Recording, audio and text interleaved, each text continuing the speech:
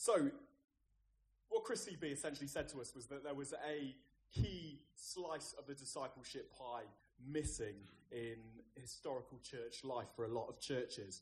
And he pointed out that we're not just an intellectual people, which is often talked about, who need healthy intellectual foundations in our life to be like Jesus, nor are we just a physical people who need to work on our physical health to be healthy in life.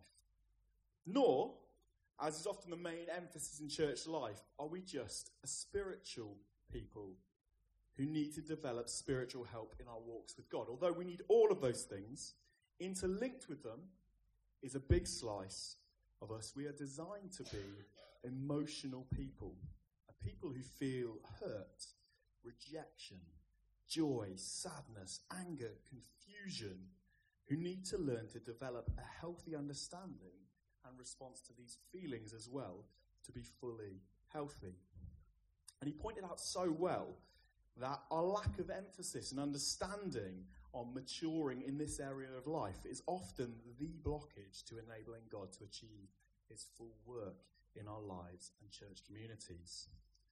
Emotional immaturity prevents us growing in and knowing the freedom and security God wants to pour out on our lives. It can be the stumbling block to truly becoming like Jesus, who, as our example, modeled what it was like to be a well-rounded, emotional individual. So we see Jesus let emotions out when it's required. He doesn't just bottle them up. He grieves when Lazarus dies, shows anger at the temple and the way it's being used, cries in the Garden of Gethsemane, joyfully feasts with his followers on the beach. But we also see him not respond out of negative, destructive emotions in tough situations as well. He maintains a posture of true love when confronted with hatred, doesn't he? Falsehood, bad teaching, and even an unjust death on the cross. He doesn't cry out of the injustice of that. He responds with just the depth of the Father's love. Father, forgive them, for they know not what they do. And through his life, he displayed a life that was constantly full of the fruit of the Spirit, didn't he? Peace, patience, love, kindness, goodness, and joy. He is the model of emotional maturity. And as a result of a lack of emotional maturity in our lives, it can often be the root of a lot of pain. The church claims one thing, to follow Christ's example and display the gospel, but lives out another, where rather than living in the likeness of Christ, what we're really doing is we're living out of unchanged behaviours that come from unchecked anger, jealousy, guilt, shame, fears, hurt, wrong motives that we've not yet come to understand and allowed God to touch. And it's because of this important piece of the pie, this place of emotional health in the lives of the church, that we didn't want to go on building freedom any further without looking at this area of growth and discipleship, without getting a foundational understanding of it. So for the next 7 weeks, we're going to introduce 7 excellent principles of growing into emotional health and maturity, outlined in Peter Scazzero's book, The Emotionally Healthy Church. Now, we've got some other books at the back, which are the ones that they're probably better for take-home reading, but the 7 principles we're going to look at are the 7 that are followed through in here. We'd really love you to pick one of those up. I think is there a cost associated with them?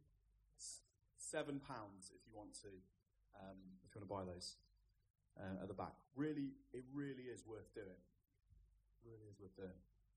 And today I'm going to introduce principle skill 1, and then we're going to have some ministry time, I hope, as long as I don't have any more technical difficulties. And the reason is because it's our firm belief as a leadership team that as we open up our hearts and actively engage in this series, God wants to do a deeper and more lasting work in our lives than we've yet felt him do. I just want a starting point with this. On a scale of 1 to 10, I want you to just turn to somebody next to you. You don't have to pour out your entire life to them at this point, but just to get a gauge, to help you get a gauge of where you're at with this, I want you to just turn to them on a scale of 1 to 10, 1 being rubbish, 10 being outstanding and perfect. How good are you at letting emotions, feelings out when needed? How good are you recognizing when you've had a negative emotion or a difficult response to something? How good are you at asking why you've had that reaction? Just two seconds. Turn to somebody else and just give yourself a bit of a score. Where do you gauge on it? If it helps, me and Guy just agreed that we were 10s for all of them. We just, really model men.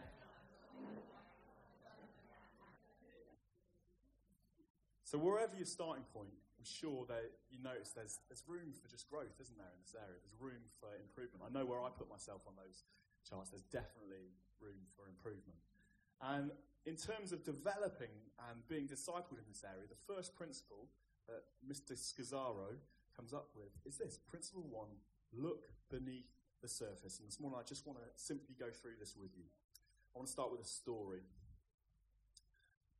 There are two things happened to me on my move over to Liverpool which were actually life-altering for me.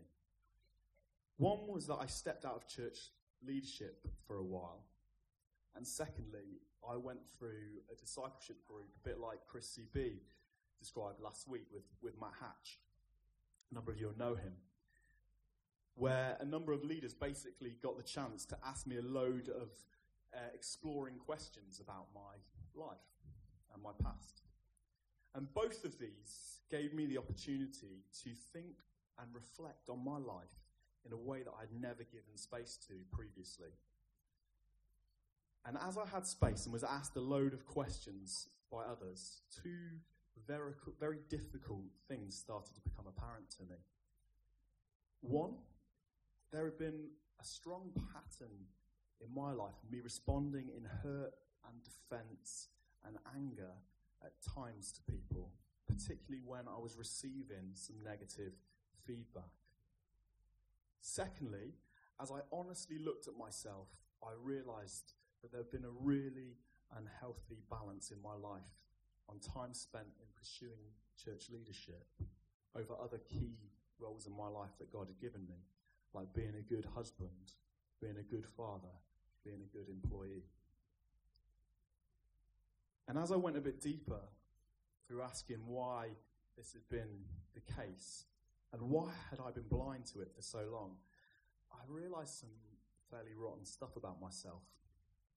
I realised that I was a little bit more broken by my life thus far than I thought. That some past situation had left like a scar through my being that came out whenever I felt like people were telling me that I wasn't good enough, which caused me to react or to feel absolutely devastated and hide away a little bit, like a failure. Secondly, I realised that many of my motives for wanting church leadership, the driving force behind me doing lots of the things that I've been doing, had actually been a driving force for desire for notoriety, for acclaim, for power, for success. And church had just been my vessel for these things. Church leadership had become my measure of what would make my life meaningful or not. And it would be a failure without that in my life. And honestly, part of me had become deeply afraid of losing church leadership and status as a result. And actually, to some extent, this had probably been displayed as being more important to me than my wife, my family, and even my relationship with Jesus. I wanted my ministry to be a success. I was in slight competition with the other leaders in my church. Not for God, but for Matt. Even though I would have denied this wholeheartedly to you had you asked me when I was an elder in the last church I was in. You know, I have never been a drug addict, an alcoholic. I've never murdered anybody. I've never had that powerful conversion story. But when I started to grasp just a little of the true state of my heart in this time, even though I've been a Christian since I was 17, I was suddenly confronted with the fact that I was broken and sinful in a new way. And initially this glimpse below the surface was terrifying. And I actually always thought that I was pretty good at this emotional worst and stuff. I knew that Chris CB had a hard time in this group, but I was like, no, I'm Ashworth, I'll be fine. Listen, like, we joke that I'm the woman in my relationship because I'm so emotional. But it was like I was looking honestly at my reflection for the first time. But then something happened to me in the days that followed that secured me and took away all my fear and anxiety and started to give me freedom and go on the journey of freedom from some of these things in a way that I hadn't known before. And what happened was this, and it's a simple realization but deeply powerful. I realized that even though I had not fully recognized the extent of some of my frailty until 13 years after becoming a Christian, Jesus had always known this about me. And this hadn't ever put him off me. He had still died for me. He had still called me to be part of his family. He had still put his Holy Spirit inside me, walked with me, blessed my hand in the workplace, in my marriage, and used me in ministry to encourage others, all in spite of myself being weaker and more self-centered than I had ever formerly understood. And the more I started to understand the muck and yuck in my heart, the more I started to grasp God's patient, fatherly, unbreakable love for me. It's like they went hand in hand. Muckier Matt, more patient father. And this caused a rejoicing in me like I hadn't felt since the day I fell to my knees and became a Christian. Because as my understanding of my sin and how he had loved me regardless grew, so did my understanding of his grace, love and forgiveness of me. And the glory and the security of the cross shone bright in my life anew. He loved me, even though I am that weak and rubbish. Hallelujah. Hallelujah. Do you know, and as a result of going under the surface, I was secured, and my worship for him grew again. And this, for me, started to break the back of needing to achieve and glorify my name in the church, for my life to have meaning. Because as he started to build in me, I felt genuine humility come into my heart. Rather than just knowing what I should say, I started to really see myself a little bit more as I truly was. He built in me more genuine desire to see him glorified, because actually he really was the great one, not Matt Ashworth. I know this is obvious to you, by the way, but this was revelation to me. And I realized I already had the great prize in life. It was already there, given to me in fullness. Jesus' love, forgiveness and presence. He was the great prize shining bright in my mind. And actually, some of the power of being told I was not good enough was broken as well.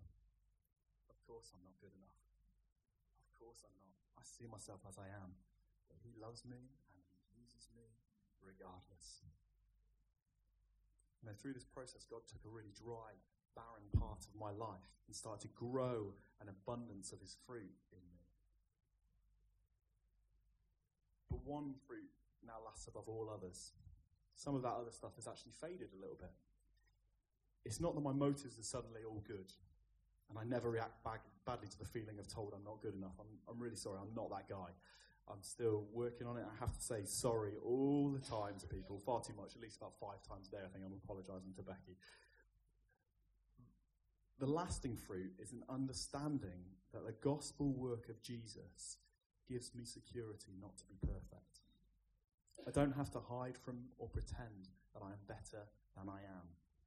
Because every time I find some truth or a mistake or failing or some dirt in my heart, all that happens is his love for me shines brighter. And I realize his willingness to use me in life and bless me is in spite of the truth of my heart. Does that make sense to you? Why share this? Well, it's a genuine example. I feel quite vulnerable actually sharing that with you, but it's a genuine example in my life of where applying the first principle of emotional health in Peter Scazzaro highlights for us, this look beneath the surface. And his principle is this: you need to know how to look below the surface to develop true emotional health in your life like Jesus displayed. You know, Skazzy loves an iceberg picture like this. Can you see it fully? I don't know. Because it's a really helpful illustration of how we tick as human beings. Our outward behaviour, what is visible to others and ourselves, the tiny bit of iceberg we see at the surface here, is the tiny bit of the surface. That's what we see, what we display to others. But in reality, just like an iceberg, the majority of what makes up who we are is not visible to others. It's not seen by the naked eye. We have a whole lot of experience, beliefs, desires, fears that make up Jim, Barb, other people, me. The whole person is both the seen and the unseen. But more than that, what is seen is dictated and comes from what is not seen. Let me just explain, and I'm not going to like this because it's going to come up big. Oh, gosh. Oh, yeah. Genuinely, let me explain. Were this spider in front of me now, I'm struggling even with it up as a picture, but you would see this. You would see me instantly freeze, paralyzed by fear. My voice would tremble, and I would actually go pale and start to sweat. Some of you might mock me for my lack of manliness. Eventually, when I could take it no more, I would leg it. That's what you would see on the surface. That would be my behaviour. But the reason for this would be that I have a deep-rooted, irrational fear of spiders. And I know exactly where this comes from. My brother and sister, I used to get rid of spiders for them. I used to be the brave one to go and get these off the walls and get rid of them. But it was one day, there was a particularly big one. And as I went to reach for it, my brother and sister were watching. It jumped off the wall at me. And I went, whoa. And my brother and my sister screamed like I've never heard my brother do such an effeminate scream, actually. Blood curdling in the back. And the two things the people who were in authority essentially over me, they were my older siblings, and the shock of that moment stayed with me, it jarred with me, and from then on I had a fear. That's what's going on under the surface when I see that spider. Let's get rid of it. It's simply the way we were made. Does that make sense? The Bible has some stuff to say about this as well. The Bible calls this inner stuff our heart. In the Bible, the heart is the inside unseen place. The underwater bit, full of fears and motives that drives our external bit. We see this so clearly in Proverbs 4:2-3. Above all else, guard your heart, for everything you do flows from it. And we find out in the Bible that, as well as that, unlike our focus on appearance in the Western world, the outside bit, we're focused a bit more on the outside bit. God is really concerned about the inside bit. Really concerned about the heart. We see this when the prophet Samuel goes to find the new king that David leads him to in one of Jesse's sons, King David, doesn't he, in the Old Testament. Do you remember what he said when he looked to the elder son who looked all buff and strong like me? He said, "Oi, no laughing." He didn't say, "Oh, no laughing." That's me being defensive because you're telling me I'm not good enough. 1 Samuel 16:17. He says this: "Do not consider his appearance or height. The Lord does not look at the things people look at. People look at outward appearance, but the Lord looks about the heart. The Lord is concerned about the inside stuff. It's the hidden part that God most values. The 90% of what makes you tick, the unseen that drives the external. And it's equally the bit that he wants to truly and powerfully transform by his gospel. Not our outward behaviours, but our inner world. The bits and the experiences that drive our behaviour. So much of Jesus' ministry, if you look in it, is about getting past the exterior, just what is seen, and getting people to look at the motives and drivers of their heart so that the truth of the gospel can really transform it. Just one more verse for you where this is clear, where this is focus. It will be Luke 6:43-45. For no good tree bears bad fruit, nor again does a bad tree bear good fruit. For each tree is known by its own fruit. For figs are not gathered from thorn bushes, nor are grapes picked from a bramble bush. The good person out of the good treasure of his heart produces good, and the evil person out of his evil treasure produces evil. For out of the abundance of the heart, the mouth speaks. He wants us to store up good treasures in our hearts and address that which is evil, so that an abundance of good is shown at the surface, like Jesus. He wants to sanctify us and purify us as we walk through life with him, secure in his love and work. To do this, as believers, we need to know how to look below the surface in a secure and transformative way. And Scazzaro gives us 4 very helpful steps in doing this, built on a biblical basis. Step 1 is this: grow in awareness of what you are feeling and doing. Learning to pay attention to what is going on at the surface is the first step to understanding that there might be something wrong or something that needs transformation underneath. Do you know, many people just go through their lives ignoring signals that something is wrong underneath. In my opening story, for a long time, I just not stopped to think about 2 challenging patterns of behavior that were not in line with Jesus in my life. We don't often stop to truly reflect on the fact that we have been frequently angry, not sleeping, becoming anxious, repeatedly down. We hadn't noticed that most of our actions had been out of grumbling.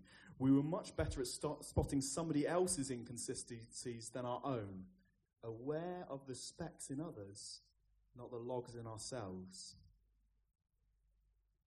You know, I used to work under a boss who became so angry if his view was being challenged. He was a Christian guy of some years, and he honestly could not see and did not have the security to see that this was happening. And if you tried to raise it with him, all he did was put the blame on you and others for it. And the impact was vast on those around him. They were belittled and tired and regularly upset by him. He did not have the skill, or in a modern language, the emotional intelligence to spot problem emotions and behaviours in his life. He hadn't taken the time to look at what was going on, see the cues. Being able to spot places you're behaving out of line with what Jesus wants for you is the first step to honestly looking under the surface. Hold on, I didn't respond in love or kindness in that situation. I've been feeling wound up at that personal situation. I've shouted a lot recently. Been watching a lot of telly and not engaging with people. Been hiding in my house, etc., etc., etc. Outward behaviours that we need to be spotting. We need to be skilled log spotters, don't we? Those who can see the inconsistencies in our lives and the places that the gospel needs to touch in you. Step 2. Ask the why or what's going on question. The question why is one of the most powerful questions in the English language because it takes you from a surface understanding to explore the reasons behind that. It takes you from what's above the surface to what is below the surface. It allows you to diagnose a problem, like in medicine. I don't know why I came up with this example. This man has stomachache. Why is that? He's just eaten McDonald's for the last year to make a movie about McDonald's being bad for you. Maybe that's the reason. No, the why takes you deeper. And you can use 1,000 different why questions. Why am I always in a hurry? Why am I so anxious? Why am I overly concerned that others say I'm okay as a leader or a teacher? Why do I dread this or that meeting or person? Why do I avoid confrontation? Why do I have to immediately return communications? Why is my fuse so short to my spouse or my kids? Why can't I cope with rejection? Why am I looking at porn? Why have I stopped doing that kindness? You know, Jesus used the why question all the time to get below the surface. It was part of his discipleship method to get to the heart. Just some of them. Why do you worry about clothes? Matthew 6:28. Why are you so afraid? Matthew 8:26. Why do you entertain evil thoughts in your hearts? Matthew 9:4. Why do you doubt? Matthew 14:21. Why do you call me Lord, Lord, yet you do not do what I say? That's a killer question, isn't it? Luke 6:46. Why is so powerful? In the example I gave earlier on, it actually took someone else to ask me the why over and over again until I got some of this. In fact, I don't really remember Matt Hatch saying much else, but why, or why is that? Literally, when I was talking, why is that, Matt? What's that about, Matt? Why do that, Matt? It sounds like this. Why is that? But this enabled me to diagnose, dig, and go below the surface to things that were formerly unseen for me until it felt clear to me. That's step 2. Dead simple. Ask a lot of whys. Step 3. Linking the gospel with what you find and the need for emotional health. Tim Keller, I think, does the best summary of the gospel than I've ever heard anywhere else, in my opinion. It says this: you are more sinful and flawed than you ever dared believe, yet you are more accepted and loved than you ever dared hope. Often when we find the answer to our why, when we see why the inconsistency or flaw or hatred that we were formerly unaware of becomes known, it is scary, genuinely. Again, I truly found this when I saw what had been driving the motives of my life. Can I even call myself a Christian? Can be the response. And Peter Scazzero's book so helpfully describes this first principle, looking at what's going on underneath the surface, a little bit like stepping out on a tightrope. Whoa, it's really scary, actually. I'm not sure if I'm going to fall off. I feel uncertain about this. What am I finding? But he says the gospel is like the safety net underneath when you step out on that tightrope that turns this scary situation into an adventure with God. Make sense? Oh, this is still a bit scary. It's still a bit sketchy. But if I stack it, that looks pretty comfy. I'm going to be all right. I can't fall without being okay. I can't find anything in me that Jesus' love hasn't covered and that he hasn't dealt with. I just want to read you a bit of a story from here. In the years that I have been at New Life Church, I've been helped to embrace the truth about the gospel and to be freed by it. One lovely image that affected me was a woman is of Christ's righteousness being like a glorious wedding dress that makes me utterly gorgeous to God. As I meditated on the truth that because of Christ's sacrifice, I really am holy in his sight, without blemish and free from accusation, the truth of the gospel began to touch me on an emotional level. I remember coming across a passage in Isaiah 62 verse 5 that says, "As a bridegroom rejoices over his bride, so will your God rejoice over you." My first thought was, can this really be true? Does God really love me this passionately? Then I remembered that because of Christ's death, I have become his beloved. The crucifixion is the foundation on which I can base my whole life. I am utterly loved to the core of my being. My God adores me in a personal, emotional sense. The knowledge that I stand before God as his beloved because of Christ has freed me to explore some of the disturbing and dark aspects of who I am. I can face the truth that I have a problem with control, for example. I can reflect about it honestly, pray about it, and talk to others about it freely. I know that my control issues and all my other sin patterns don't surprise God or threaten my standing with him. He calls me his beloved because of Christ's flawlessness, not mine. Because Christ's righteousness is the foundation of my self-concept, I no longer have to keep up appearances with myself, God, or anyone else. An amazing story about the way it freed that woman. Getting this, putting it in the context of the gospel. My favourite quote in this Scazzaro book is this: God has given us the gospel to create a safe environment to look beneath the surface. I don't have to prove that I am lovable or valuable. I don't have to be right all the time. I can be vulnerable and be myself even if others don't accept me. I can take risks and fail. Why? Because God sees and has always seen the 90% of the iceberg hidden below the surface. And he utterly, totally loves me in Christ. That is a good quote. When we find something ugly, untransformed below the surface, we need to dive into this truth and allow the gospel to grow its full potential in our lives and overcome once more. Be overcome once more by how much God loves us. Final one. As a man carrying an elephant. I don't think it's a real picture. Get rid of the burden of the glittering image. Listen, as we've been working through this, I hope you've seen that going about pretending to be perfect, protecting ourselves from ever really looking beneath the surface, or just being blind and never learning the skills to look deeper, stifles the growth of gospel power in our lives.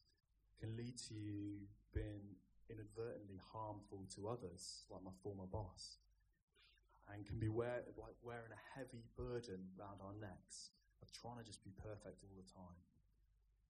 And the gospel frees us from this burden. Like we've said, it tells us we don't have to be high achievers, super spiritual in every aspect of our lives, convert 1,000 people by the time we're 26. Instead, it simply tells us that we need to be honest before God and man and live openly knowing that we need the grace and forgiveness of God constantly over our lives. And he will work out his power in and through us regardless.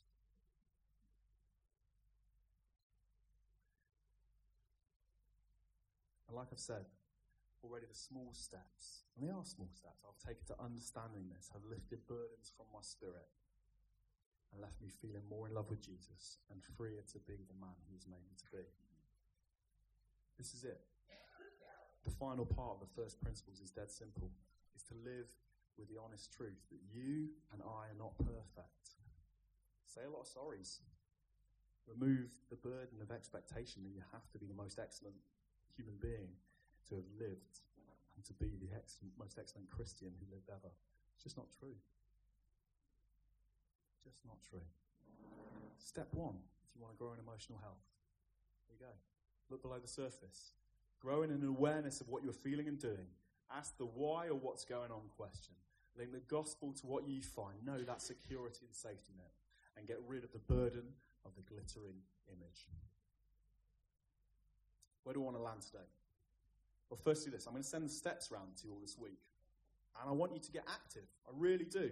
And take some time out this week to reflect and apply these steps to areas of your life. Practice it. Because if you're serious about growing the skills to develop emotional health, this cannot just be spoken to you from the front. We can't do this for you. You genuinely need to take time to be led by us on this one and go and apply this to your life, either alone or with somebody you trust. You have to. Without doubt doing this, I guarantee this series will have little or no lasting impact on your life. But if you do, I believe there is something deeper for us to go with Christ that we have not had before, genuinely. Where now? I just want to get Min back up, actually. I want you to worship before God, just allowing him to minister to you, just in this moment. You know, King David is held up of a real example of the heart to God we should have. And he called out in Psalm 139, 23-24, "Oh, search me, God, and know my heart. Try me and know my thoughts. See if there be any grievous way in me, and lead me in the way everlasting." He was a man who said, "Look, Lord, go deeper with me. Go deeper into me. I'm not satisfied with surface. You're the God who does the change deep down. And I know you love me." And we want to just spend some time at the outset of this series approaching God like David as our example, just in worship, and asking his Spirit to search us over these coming weeks and months as a church. Listen, let's just stand with me. I'm just going to pray. And let's just know that the Lord loves us with that everlasting, securing love.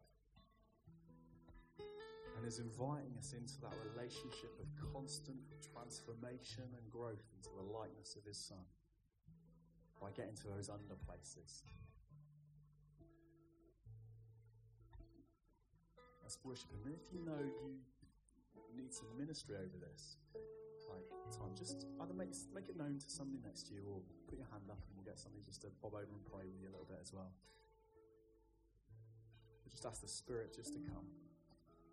Holy Spirit, would you just come now? Lord, we need your ministry above everyone else's. We need your touch beyond anyone else's. We need your voice beyond anyone else's. Lord, we just cry out for you, Lord. I want to say, come. Grow all areas of our life into a maturity like Christ. Lord, use the tool of this preaching series, Lord Jesus, to go deeper with us in a way we've never been before with you, I pray. Lord Jesus. Spirit of God, come and move on us now, we pray, just as we lift up your name. In Jesus' name I pray.